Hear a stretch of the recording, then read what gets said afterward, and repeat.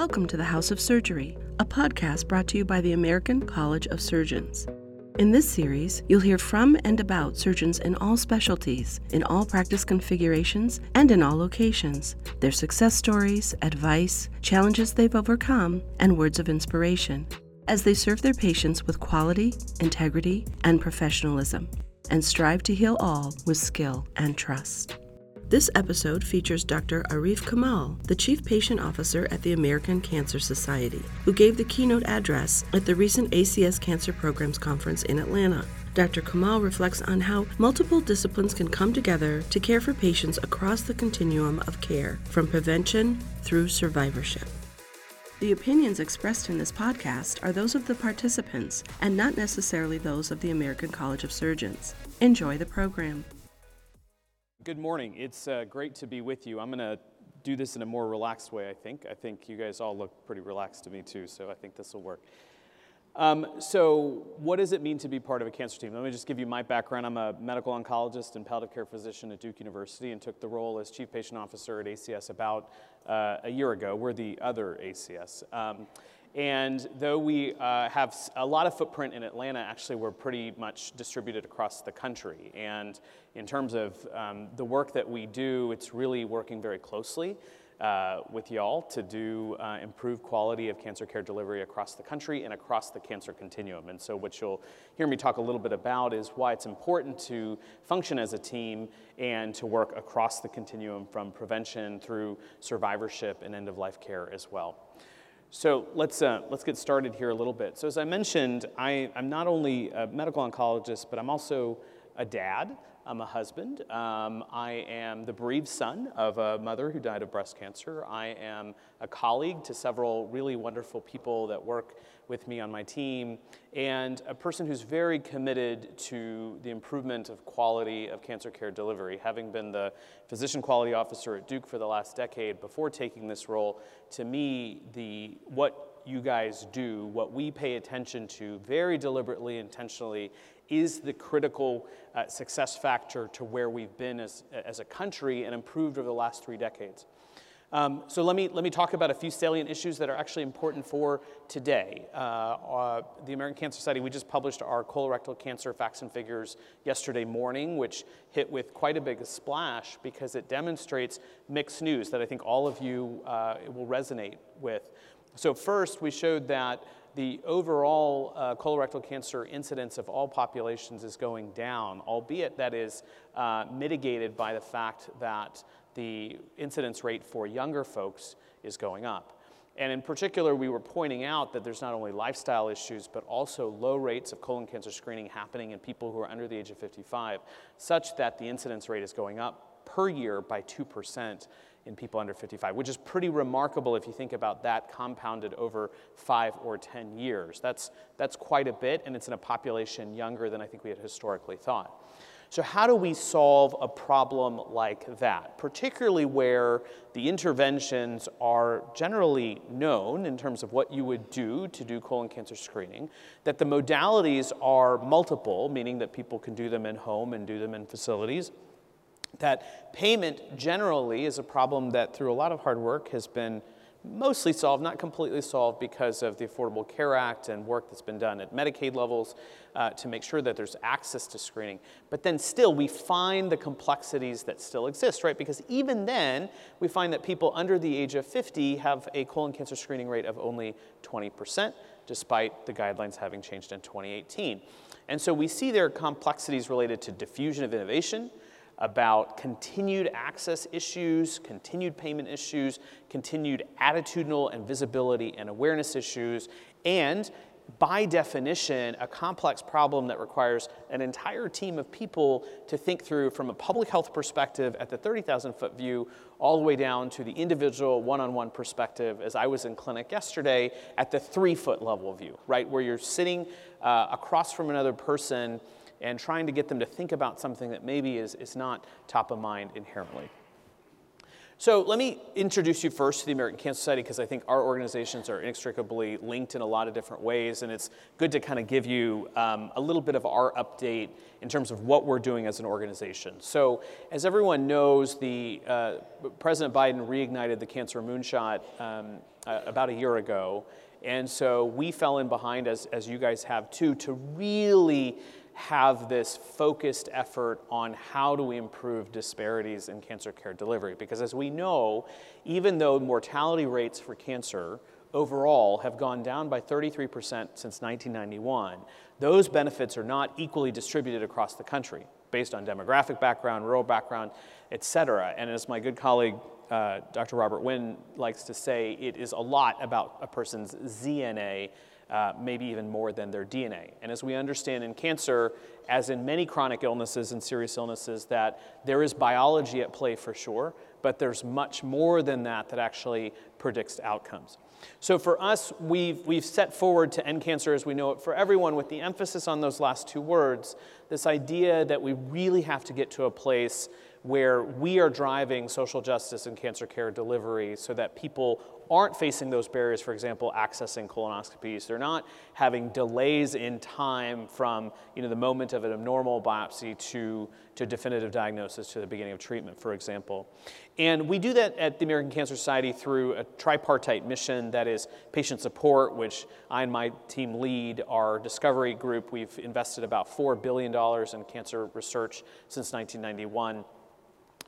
And our advocacy arm, ACS CAN, which does a lot of really groundbreaking work to make sure that we're really solving access issues so that it's not just about innovation.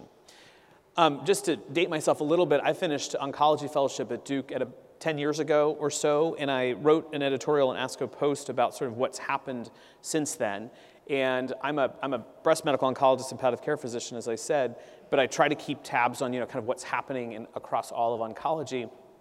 And I counted manually over the last decade, about 300 new drugs, indications, or black box warnings, things that are sort of critical things that clinicians should know about that have happened from FDA approvals over the last decade. That's 30 per year, right? And that's about 2 to 3 per month. And if you imagine then the cognitive burden that comes along with trying to keep up with innovation, is that it's both fantastic, right? Fantastic that we have new treatments now compared to 5 or 10 years ago. And at the same time, what it does is it increases the complexity of the delivery, because it doesn't mean that a new thing is easier to give, easier to access, or easier to understand if you're a patient or caregiver, right? And so it increases that complexity. The other thing I'll add about that complexity, right, and why teams are important, is because we cannot, as smart as we are in 2023 with 8 different first-line regimens for breast cancer, for example, from a chemotherapy perspective, we cannot guarantee an outcome to a person we're talking to at the 3-foot level. And what we've done is increase the uncertainty about predictability, as much as we would like to say that PD-L1 expression, for example, is going to guarantee something in particular. All of us had an experience, or you've reviewed a chart where someone had some 99% expression of something and didn't respond to that thing, regardless of what the Super Bowl commercial might have said.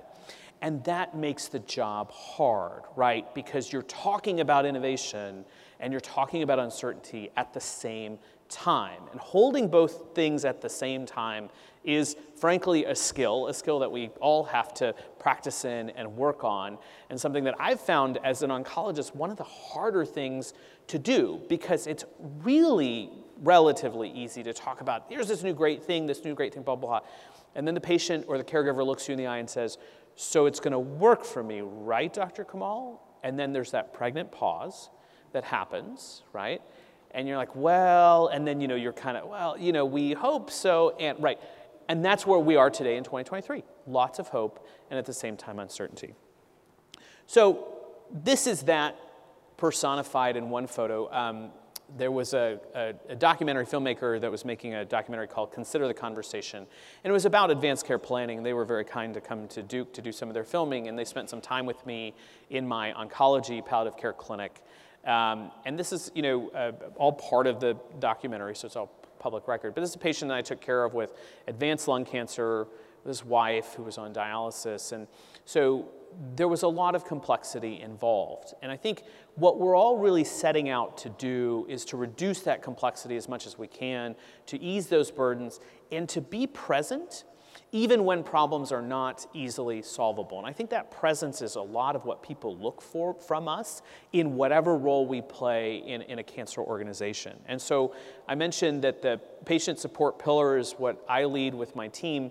And our overarching goal is to provide expert-level, person-centric assistance to solve important problems across the cancer continuum. And I think that for all of us, we're actually waking up every morning thinking about that. Certainly at ACS, we're doing that as well. And we think about the constituencies not only being, meaning the unit of change that we are after, is not just people at risk for cancer, persons who are going through that journey, but their family caregivers, the healthcare professionals who are part of that journey and intimately involved from the beginning to those moments that are very tough that we face, and the communities that people live with as well. I mentioned that I am a palliative care and hospice doc, and did my training at the Mayo Clinic as one of the first fellows, and it was a time where it was really important to me as a bereaved son to learn more about that space and to understand what it means to both hope for the best and prepare for the rest. And again, holding two things simultaneously like that can be difficult, and to express those concerns while maintaining hope can also be both important but complex as well. And so when people say, well, gosh, I bet what you do is really hard, I said, well, it is on particular days. It's also very rewarding to talk to people in moments of uncertainty, to try to guide them through it as much as I can. It's what I did in clinic all day yesterday. But also to remind people that hope, right, the concept of hope is not something actually we as clinicians or registrars or others can actually take away from a person, right? So people say, well, doesn't palliative care, when you have these conversations, having these moments, doesn't that sort of take something away? And I was like, well, you should join me for a clinical encounter. I'll show you exactly how this goes. We don't actually have the power to take that away from people. I'll just be very clear. What we have the power to do is actually be reminders of the fact that hope itself, is a dynamic construct. And what I mean by that is that when I was growing up in a small town in Missouri at 15 and a half, what I hoped for was to actually parallel park correctly in front of the DMV examiner. And so I was so nervous waking up, right? And I was like, oh my gosh, this is the only thing I hope for today. And it was my birthday, which apparently people don't do that anymore now. I don't think generations now wake up on their birthday to go to get their driver's license, but I grew up in the generation that's what we did. Absolutely, that's what we did. And so and I was like, and I grew up in a small town, and I never had to parallel park, because you didn't. I was like, oh my gosh. Anyways, that's what I was hopeful for. And then as I went into college and met this wonderful woman at age 23 and hoped that she would say yes when I asked her to marry me, is that this idea is that hope changes over time. And what we hope for, based on the stage of where we are in life or with chronic illness, is also different, and that's okay and expected. And so when I talk to patients who are actively dying with, let's say, hours or days to live, and as a personal philosophy, as a clinician, I don't believe people should die alone if that's not their preference. And so I've been at the bedside of dozens of patients in my training and in my attending career to be there so that they're not alone, is that in that moment there is still hope. The hope to be symptom-free, right? The hope for whatever peaceful transition that person is hoping for. The hope to maybe mend fences, right? Or reduce conflict, or to, be together with people that oftentimes I find, families are complex, right? Relationships are complex. And oftentimes in those moments, there are opportunities for people to get back together, and it's wonderful to see it. And as we think about this problem solving, the reason why teams are important is that we all have particular ways we look at the world, and we have blind spots as well. I have several blind spots, and importantly, what's helpful is when you have other people around you to help point those out. And I'll talk a little bit about that. So what we're doing at the American Cancer Society, particularly within patient support, is to bring services across the cancer continuum. And I think this is really important because I think in many ways, as I've gone across the country and asked people about ACS, our ACS, is that, I asked them, what is your perception of the organization of the American Cancer Society? And oftentimes what I heard is around public health and prevention and early detection. Super important. And as I mentioned, you can hold two things at the same time, which may end up being the theme of this talk, is that you can really both be a really fantastic public health organization as we are, but also pivot to be focused on the prospect of diagnosis onwards through bereavement and end-of-life care or survivorship. And what we've done is deliberately focused on those 7 areas within ACS so that we are being able to walk alongside people from being at risk for all the way through whatever that journey is for them, and that we are relevant and helpful along that way. We do that in several different ways, so I'll just sort of introduce you. Many of you may know already, we've got some key signature programs, including, as I mentioned, our research, our guidelines, and our screening guidance and recommendations, our Road to Recovery program, which gives about 60,000 or so rides per year to cancer patients who are trying to get to a treatment center, and we use volunteers to help people get those rides to those places. We have our 1-800 number, which is our contact center. We get about 250,000 calls per year. Oftentimes that 2 a.m., like, can you look at my pathology report with me type of question, because people, and it's the common question I ask my patients in clinic is, what keeps you from sleeping at night? Because I, as a healthcare professional, want to know that, one, to be compassionate to it, and at minimum be present for it if I can't fix that area of distress. And so we have peer-to-peer support through our online platforms, and also through the work that I'm going to talk about a little bit in some peer-to-peer navigation, and then we provide lots of lodging. In fact, last year we provided 350,000 nights of free lodging to cancer patients across the country, both through our 30 and almost 31 Hope Lodges. Our new one's going to open in Oklahoma City here in about 2 weeks. And through our partnerships with hotel partners so that we can do free stays throughout the country. So this is the problem solving, particularly with the social determinants of health lens that we've been after. And I'm very proud to say that we've been in many rooms in this country, including in the White House, as part of the Cancer Moonshot Reignition. And in addition to 50.8 million lives touched, we have 1.5 million lives directly touched through patient programs and services. But let me tell you, that doesn't happen because of a single person's vision or a single person's book of work. That is actually the team that makes it happen. And so we have this very distributed workforce of nearly 165 professionals across our regions who have very close relationships, right, with cancer committees and with cancer centers, but also FQHCs and primary care practices and integrated health systems, so that we can follow people along that journey, right, from living, right, their normal life to something happened to now I need support, right? And that's where we want to be relevant and critical across that. I'll just point out sort of some of these numbers. I think that we are continuing to work on our ability to be more bilingual, to be more relevant to special populations across the country, and that's an area of focus for us. Let me point out data. I think all of you have seen Amity and Jamal's great work that gets published every year. Let me point out where I think the opportunities really exist. One, we're starting to see areas where there's not as much conversation happening in the country, but more is needing to happen, particularly with our urologic colleagues in prostate cancer and bladder cancer. As we're starting to see some shifts there. We're starting to see some movement, particularly in age shifts among several cancers. I mentioned colorectal cancer, but also breast, brain tumors, and leukemia. We're starting to see some age shifts there.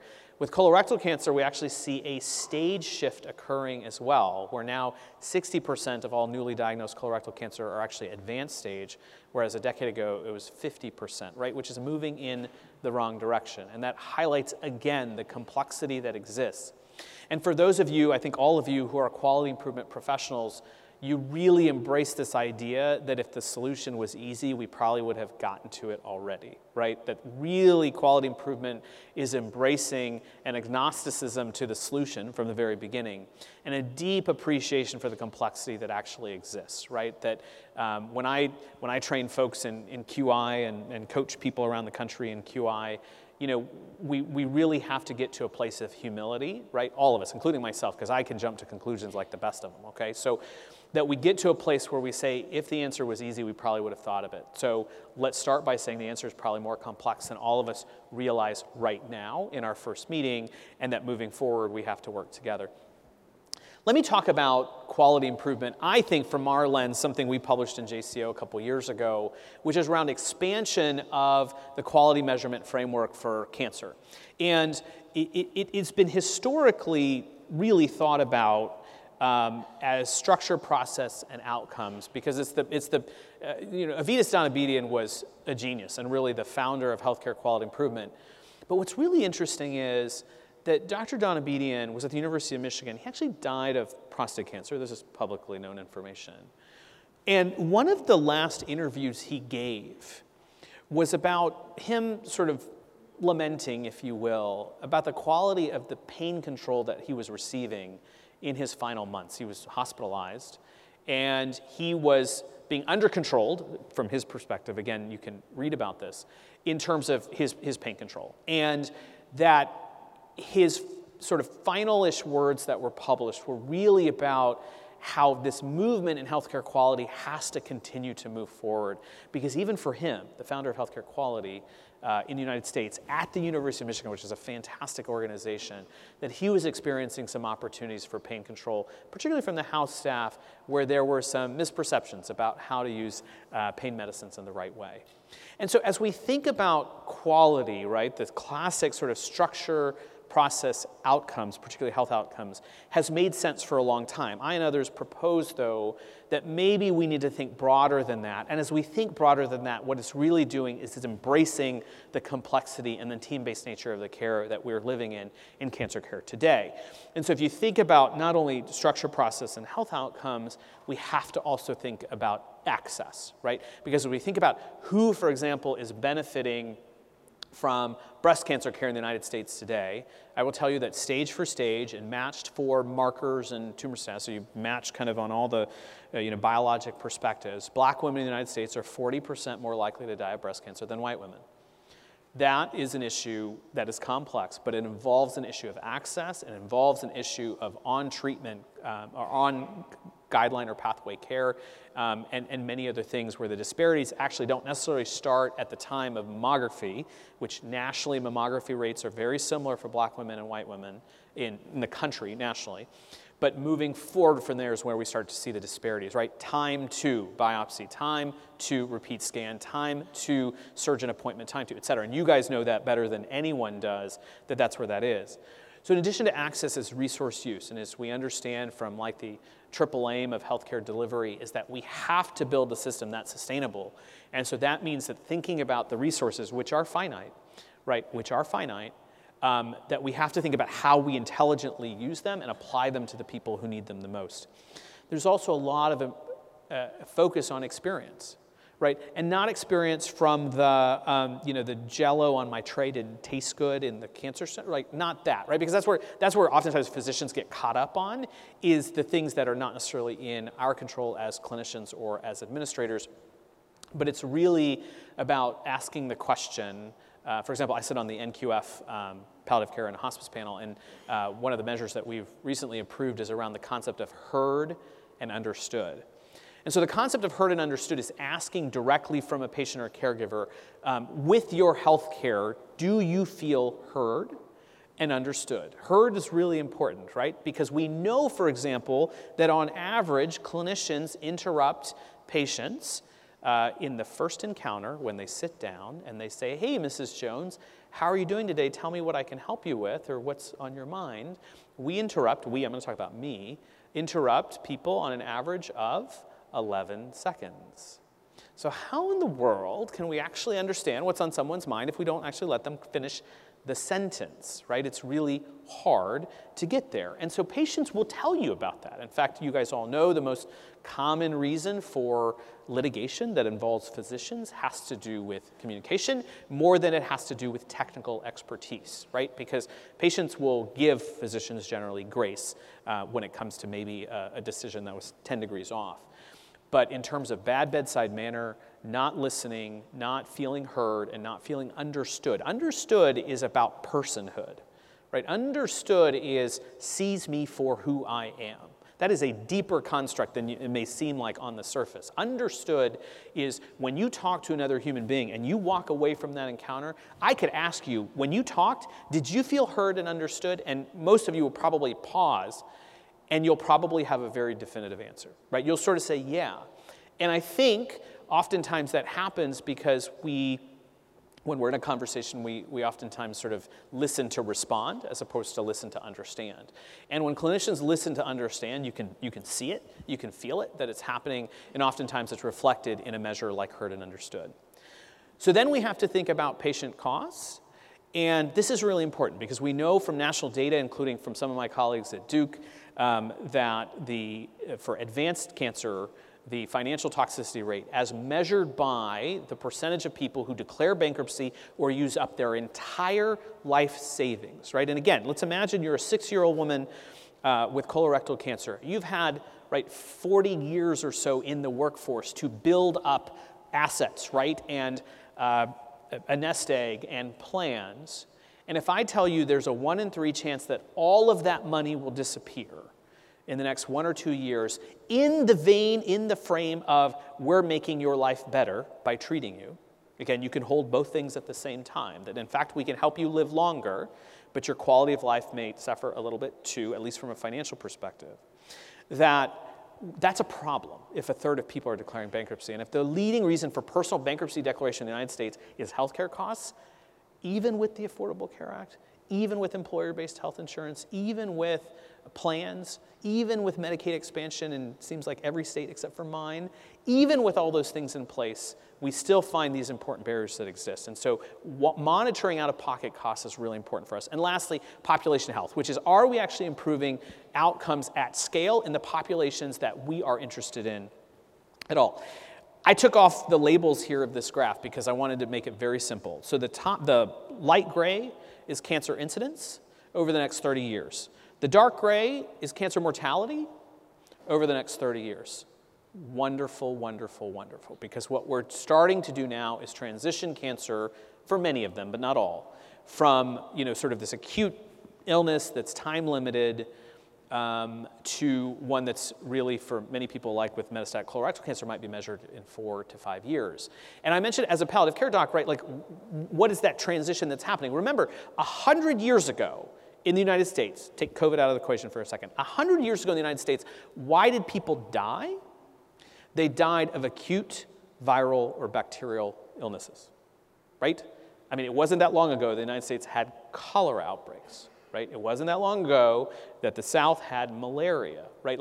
What we're talking about 100 years ago is not that long ago, actually. So we transition from serious illness being time measured in days, right? You get the Spanish flu, right? And then 3 days, right? Then we went to cancer in the 70s, 80s, and parts of 90s where, for some things like triple-negative breast cancer as an example, that survival for advanced disease was measured in months. And now we're getting to a point, right, where now we're starting to measure things in years, which is super fantastic. And yet at the same time, the bottom line here, the black one, is where the supportive care workforce exists, which is largely stable. And I published a few papers in Health Affairs and JAMA looking at the palliative care workforce specifically, and what we found is a complete stabilization or no growth of that workforce happening over time. And so what that means is we've got a lot of people with potential complexity related to their quality of life and suffering and financial toxicity and emotional issues and conflict that is oftentimes part of the cancer journey for many people. I can't tell you the number of times that I've taken care of a patient who is going through marital strife or relationship strife during the cancer journey. It's something we talk about when I talk about their relationships with their caregivers. And yet you can see sort of how all this introduced stress can take a situation that was already maybe a little tough and make it a bit tougher. And then the other thing we have to acknowledge is the fourth aim when the IHI said triple aim, which I think we've all acknowledged, which is that you cannot stand next to a waterfall and have this fantasy that you're not going to get just a little bit wet, right? And that's a brilliant colleague of mine explained burnout to me in that way by saying, we cannot actually read about, see, and be witness to others' distress, quite a bit of it sometimes, and think that we're going to go home and none of it's going to stick to us in some way. And the data bears that out. So this is from Tate Shanafelt, who was my mentor at Mayo, now at Stanford, and the international expert in this space, and just a brilliant guy. And Tate, really has done these large studies looking at the healthcare workforce. And the point is, whether you read the bottom or not, the point is no one is immune to this, right? Because in always, all of us in this room are witnessing someone else's distress. We're reading about it, we're seeing it, we're experiencing it firsthand, helping them with it. Whatever our roles are, we know that it exists. And what happens is that we're starting to see now that not only is burnout a common issue, in fact, it's I think impossible to find data for healthcare professionals where the burnout rate is under 1/3. Like, I haven't seen it yet. And yet, if you take people with similar professional backgrounds or degrees, right? If you look at the burnout rate in lawyers or accountants as an example, who may have the similar level of education that any of you do, the burnout rate is not that high, right? There is something particular about healthcare. I believe it is because we're witnessing complexity and uncertainty and distress, and we're seeing it. It's a daily thing. And that we have to build strategies to be able to work our way through it. And people ask me this all the time, again, as a palliative care doc and as an oncologist, like, how does one do that? And you have to be very deliberate about this. It doesn't happen accidentally. And so for me and my family, it's time at the beach. For me and my family, it's time away from a laptop. You have to actually create boundaries, and that doesn't happen accidentally. Because the reality is that work-life balance barriers are generally not put in place by your employer. No offense. But that is not really oftentimes their role. And with all due respect to gift certificates to yoga sessions, that's not really the solution. And I'm just going to say that as a published researcher in this space, is that I've not seen that to be the case. And if we think about the 80-20 rule, I think the AMA has said this as well, and I agree with them, that really, as we think about burnout resilience, 80% are really systems factors, right? It's the fact that, like, I'm printing out things yesterday and the printer in the room I'm in doesn't work, and so I have to walk across, and I'm, blah, blah, and the pharmacy's not accepting a print. There are process-oriented issues. And so if we start to see burnout and resilience as actually a quality improvement problem, then you can start to wrap your arms around it, right? And with my great colleague, Steve Power, he and I at Duke, many of you may know Steve, really worked on burnout resilience and team member turnover by looking at it as a quality improvement issue, right? Actually doing root cause analyses and actually creating aim statements that became goals, not only goals for the organization, but goals for our leadership. And because we have very progressive leadership, made that part of their individual leadership goals as to be accountable to those things because they and us have agency around those changes. Let me also talk about social determinants of health or social drivers of health as well. As I mentioned, that 80-20 rule I think really holds true for cancer care also, because the point is, I mentioned that we oversee the Hope Lodge program at ACS, and my team, my very talented team, oversees that work. But most of us, regardless of the amount of privilege that we have, are probably a $10,000 hospital bill away from being really stressed. I don't care what your 401k looks like. The point is no one's actually really immune to being in a situation where social determinants are actually really important for you. So for my wife and I, for example, if one of us got a cancer diagnosis, who's going to watch our 10 and 5-year-old becomes the leading thing on the top of our mind. Right? Like, who's going to help us? And we don't live close to family. So how are we going to get that help? Where does that come into play? How do we make that logistics work? Right? And we're very privileged as a family, no doubt about it. But the point is that social determinants do not imply only under-resourced or differently resourced people. The point is the social determinants exist regardless of what your bank account statement says, regardless of what you look like or where you live. The point is these barriers are persistent and pervasive across the cancer continuum. And as we think about them, this is just one conceptual framework that we put forward at ACS around this, is these are compelling problems that are multi-sector. And if you look at it, you're kind of like, well, yeah, I don't know. How does FMLA work? How would one stop a job? I had a patient who he worked for a beverage distribution company, and he was the person who refilled the vending machines. That was his job. Really nice guy with melanoma. And what he said is, hey, Dr. Kamal, they're trying to replace me while I'm getting chemotherapy and away from work. They're trying to find my replacement, and I don't feel like that's right. And let me be clear, like I'm not an attorney, but I know some. And I think sometimes knowing some is really helpful. And at Duke, we created a medical legal program through the brilliance of some other leaders. And the idea was that in situations like this, that we can at least lean in. And as a physician, I think it is my obligation when I hear things like that to be able to provide some problem-solving solutions, being very clear, though, that I'm not the person that's going to solve that problem. And if it is a solvable problem, I can connect them to the right resources. So in that situation, we did. And it's interesting how much a strongly worded letter from a lawyer group can do in a situation like that. Because you may not be talking about law, but you may be talking about sort of ethics and fairness and so on. And that's, I think, what we can be as social justice champions. I mean, in that moment, I was advocating for my patient in a social justice way, because I said lack of employment and replacement because you are getting life-saving care and because we are being as judicious as we can to make things that are oral and to reduce the amount of time away from work. We're doing the best that we can, but I'm trying to save this guy's life, and in that, he should not be able to be afraid of losing his livelihood, right? And that was really what was at stake.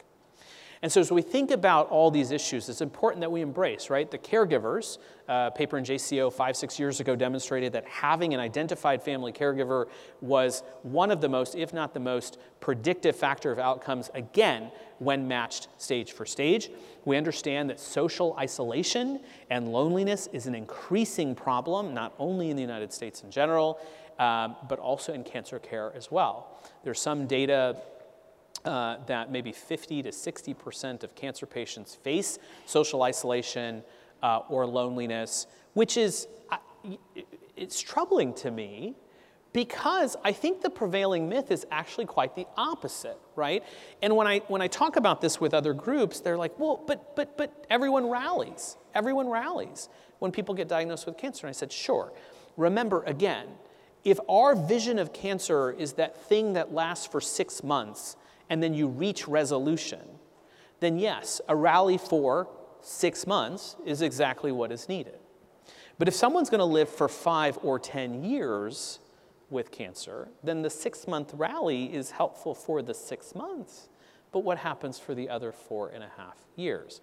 And so this concept, in fact, I read about it from someone else. The quote they used was about cancer ghosting, right? And it's funny because my 10-year-old daughter uses that term a lot now, so I've had to become hip to this concept of being ghosted. She's, Dad, why are you ghosting me? It's like, what? What does that mean? Okay, now I know what it means, right? So what it means, right, is that someone kind of like, it's the Homer Simpson, like, backs into the hedge kind of thing. So it's that, but for cancer, right? And so let's think about why that might occur. I think it's really interesting and a really ripe area for research is why would people pull back at a time? Well, let me tell you that something, when many people don't want to identify themselves as the cancer patient first and foremost for that 4.5, 5, 10 years, whatever that is, right?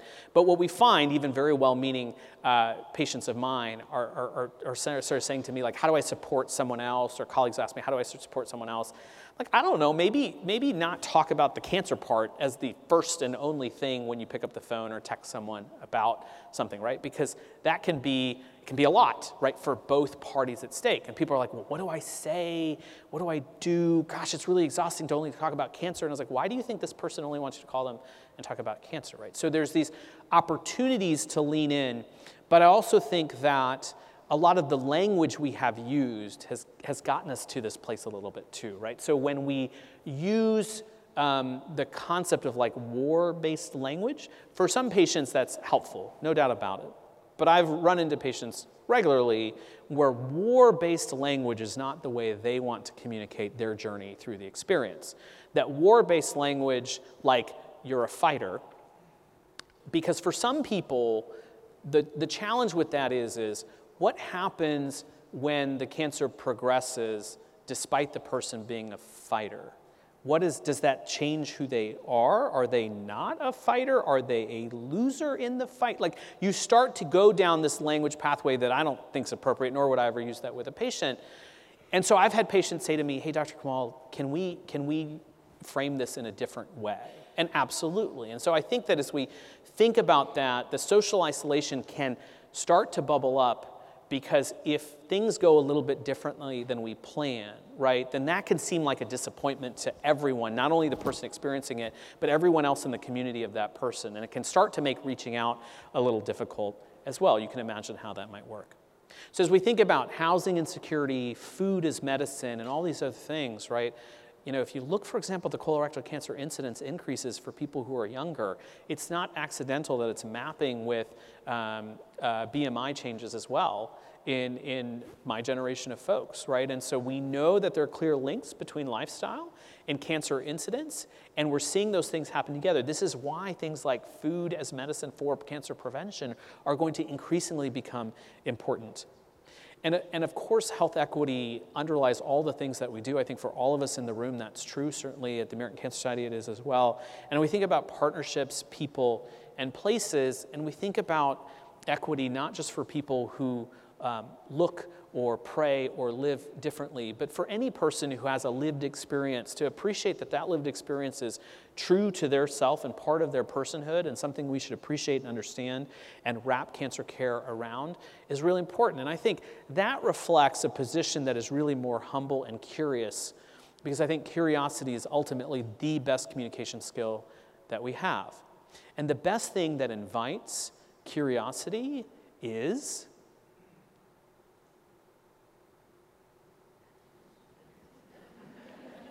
silence. Now, the problem with silence is it makes everyone uncomfortable, because in that, I had to count in 5 seconds because I can't not talk. So I have to make myself be silent, so you understand. So I count to 5 seconds to make the point to myself too, that I wasn't having a TIA or a stroke, just to be clear. Functionally, I am intact for the most part, I think. And that really silence welcomes more. Right? And I think as the best skill, as we're trying to appreciate the person that we're talking to, not just in a healthcare context, right, but in a human-to-human context, that when we are having a conversation, silence is actually really great. And let me give you an example. A person says to me, Dr. Kamal, it really sucks that I'm 30 and I have breast cancer. And I have been praying for a miracle for this to go away. And I'm waiting for that miracle. It's not an uncommon thing that gets told to me, particularly because we have psychological safety in our clinic. And so I hear that. The exact wrong answer is to pretend as if you have definitively something to say. I don't have definitively something to say. Because ultimately what the person is sharing with me is a personhood issue, right? Their sort of spirituality is sort of out up front. And they're sharing that with me in terms of that and the way they see that for them. And there's not an answer. And so as I remain silent but supportive, right? Eye contact, nodding my head, listening very attentively. As I am silent, most people will offer more, right? Because the skill here is that the discomfort in silence, you just have to have less discomfort than the other person. That's the problem, right? So that's the problem. So that's why I count, okay? But if you do, you invite people to fill the space, and what they will generally do is give you more detail, more context, more to work on. I'll give you the situation. I was in clinic with a resident, a very well-meaning resident, who I said, well, you lead the conversation, and I'll be the attending, and I'll listen in, and I'll jump in when it's time. And so the patient says, patient had, I think, Lynch syndrome, and it's a p53 mutation thing. And so the patient said, why is this happening to me? Right? We just had sort of broken some bad news. Why is this happening to me? And I saw the resident at the corner of my eye, and I was like, oh no, I think I know how this is going to go. And the resident started in with a small chalk talk on p53 mutations and tumor suppressor genes. Now, we all know, because we are all learned people, that that is not the question being asked. The question is not a scientific one in nature, it's an existential one in nature almost 100% of the time. Now, some people do want to understand p53 mutations, and for them, that explanation will work. But I jumped in very tactfully, and I said, yes, we hear you, and that must be really frustrating. And so responding to emotion is key in a moment like that. Right, is that we are seeing the person for who they are, which is not a person who bears a germline mutation that has led to this cancer. We see this as a person who's not dissimilar to any of us, right, who's going through experience that anyone else could go through and who's just looking for support in that moment, right? And as we see that, that becomes the kinder, gentler version of cancer care, of team-based cancer care that's needed. And in that moment, right, teams are important because I might be, convinced, or I might, in a not great moment, jump in and give some p53 explanation as well. And when I have other really great colleagues around me, we make sure that doesn't happen. The number 49 is really important because I did a little bit of back-of-the-envelope math here. So in science, we, meaning the scientific community, publishes 1.8 million journal articles per year. If you said that of the 1.8 million journal articles, that 1% were salient to oncology professionals, and you divide that by 365, you get to 49 articles per day that you would have to read to keep up with the science. And what I'm highlighting is that it is really hard to deliver cancer care in 2023. I started by saying that the innovation is amazing, and yet at the same time, there's so much to appreciate and understand about what's happening, not a minimum of which is the scientific changes that are occurring as well. And what we're starting to see here is, right, this movement from data to wisdom. Like, how do we get from 49 articles to the concept of not just information and knowledge, but wisdom? And fundamentally, when people come to see us as clinicians in a cancer center, they want to understand the wisdom that's there. But there's so many layers to get from the data to the wisdom itself. And let me end here by talking about teams. A great book that I've been reading recently, which is a book that's been around for 20 years, is called The 5 Dysfunctions of a Team. It's a great read because it's very narrative. It actually talks about, that's the title, 5 Dysfunctions of a Team. And it talks about a team, a company, where a new CEO has come into place, and she is meeting with some of the existing leaders, and they're sort of storming and forming and norming this team. The book 5 Dysfunctions of a Team is such a great one. It was recommended to be my executive coach. It talks through, in a very narrative way, what happens when teams don't work well together and what are the parts of that. So one is, I'm going to start at the bottom because it's like a Maslow's hierarchy of needs. So absence of vulnerable trust. Trust is really important, particularly if people are willing to be vulnerable. Say things like, I don't know, or I'm not sure, or man, I didn't do that well, or gosh, I could have done that better, right? Is that you can trust that others around you are being supportive and that you can be vulnerable at the same time. That is key. In fact, teams don't work unless you can get to an area of vulnerability. And if you think about like a tumor review group, right, that you have to be able to in a safe space where the radiologist can sort of say, you know what, I'm just not sure. It could be ground glass, it could be I don't know, let's try to put a needle in it, I just can't tell. Right? Or for a surgeon to say, I just don't know. Oncologists say, yeah, I don't know if the trial really applies to this person.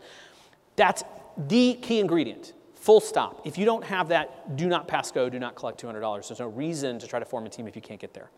Fear of conflict is next, which means that you're not willing to have honest conversation. And conflict is different than angst or anxiety. Conflict is true disagreement where you're not being disagreeable, right? So Michelle Obama talks about that. Having disagreements without being disagreeable, right? How do you get to a place where you understand that different perspectives is actually what you're trying to get to? Lack of commitment, particularly to the organization and its goals, avoidance of accountability, and inattention to team results, particularly where people are interested in their own movement forward, but not necessarily that the team has a collective we. Let me talk about conflict very quickly here because I'm short on time. Conflict is where people are missing the underlying motivations. What people talk about is the overlying issue, right? But the underlying thing is the motivation. And oftentimes what really good conflict negotiators do is they ask the question to the other person, what are you worried about? It's a very quick way to get there. What are you worried about? Not in a like snarky way, right? Like, hey, what are you worried about? Sorry, I was giving that a little direct. Hey, what are you worried about, right? What am I missing that you might be worried about? Because as humans, we tend to operate from a position of worry. We tend to make decisions more because we're worried, right? It's like premature closure. It's like if you told me I had there are 7 restaurants in the hotel and I could eat from any one of them, like that choice can paralyze people because I don't want to make the wrong one and close the wrong door, right? And so that's what happens. So when we're in conflict, for example, with a patient that I had, what I asked is, Mrs. Jones, just what are you worried about? What am I missing here? And she goes, you know what? I'm worried that, right, I'm going to lose my job through the cancer journey. That's what this is about. Or I'm worried that I'm not getting all the best care, that by not offering this clinical trial to me, you're treating me differently than other people because of my accent or where I come from or the town I live in or what I look like or where I work or any number of things.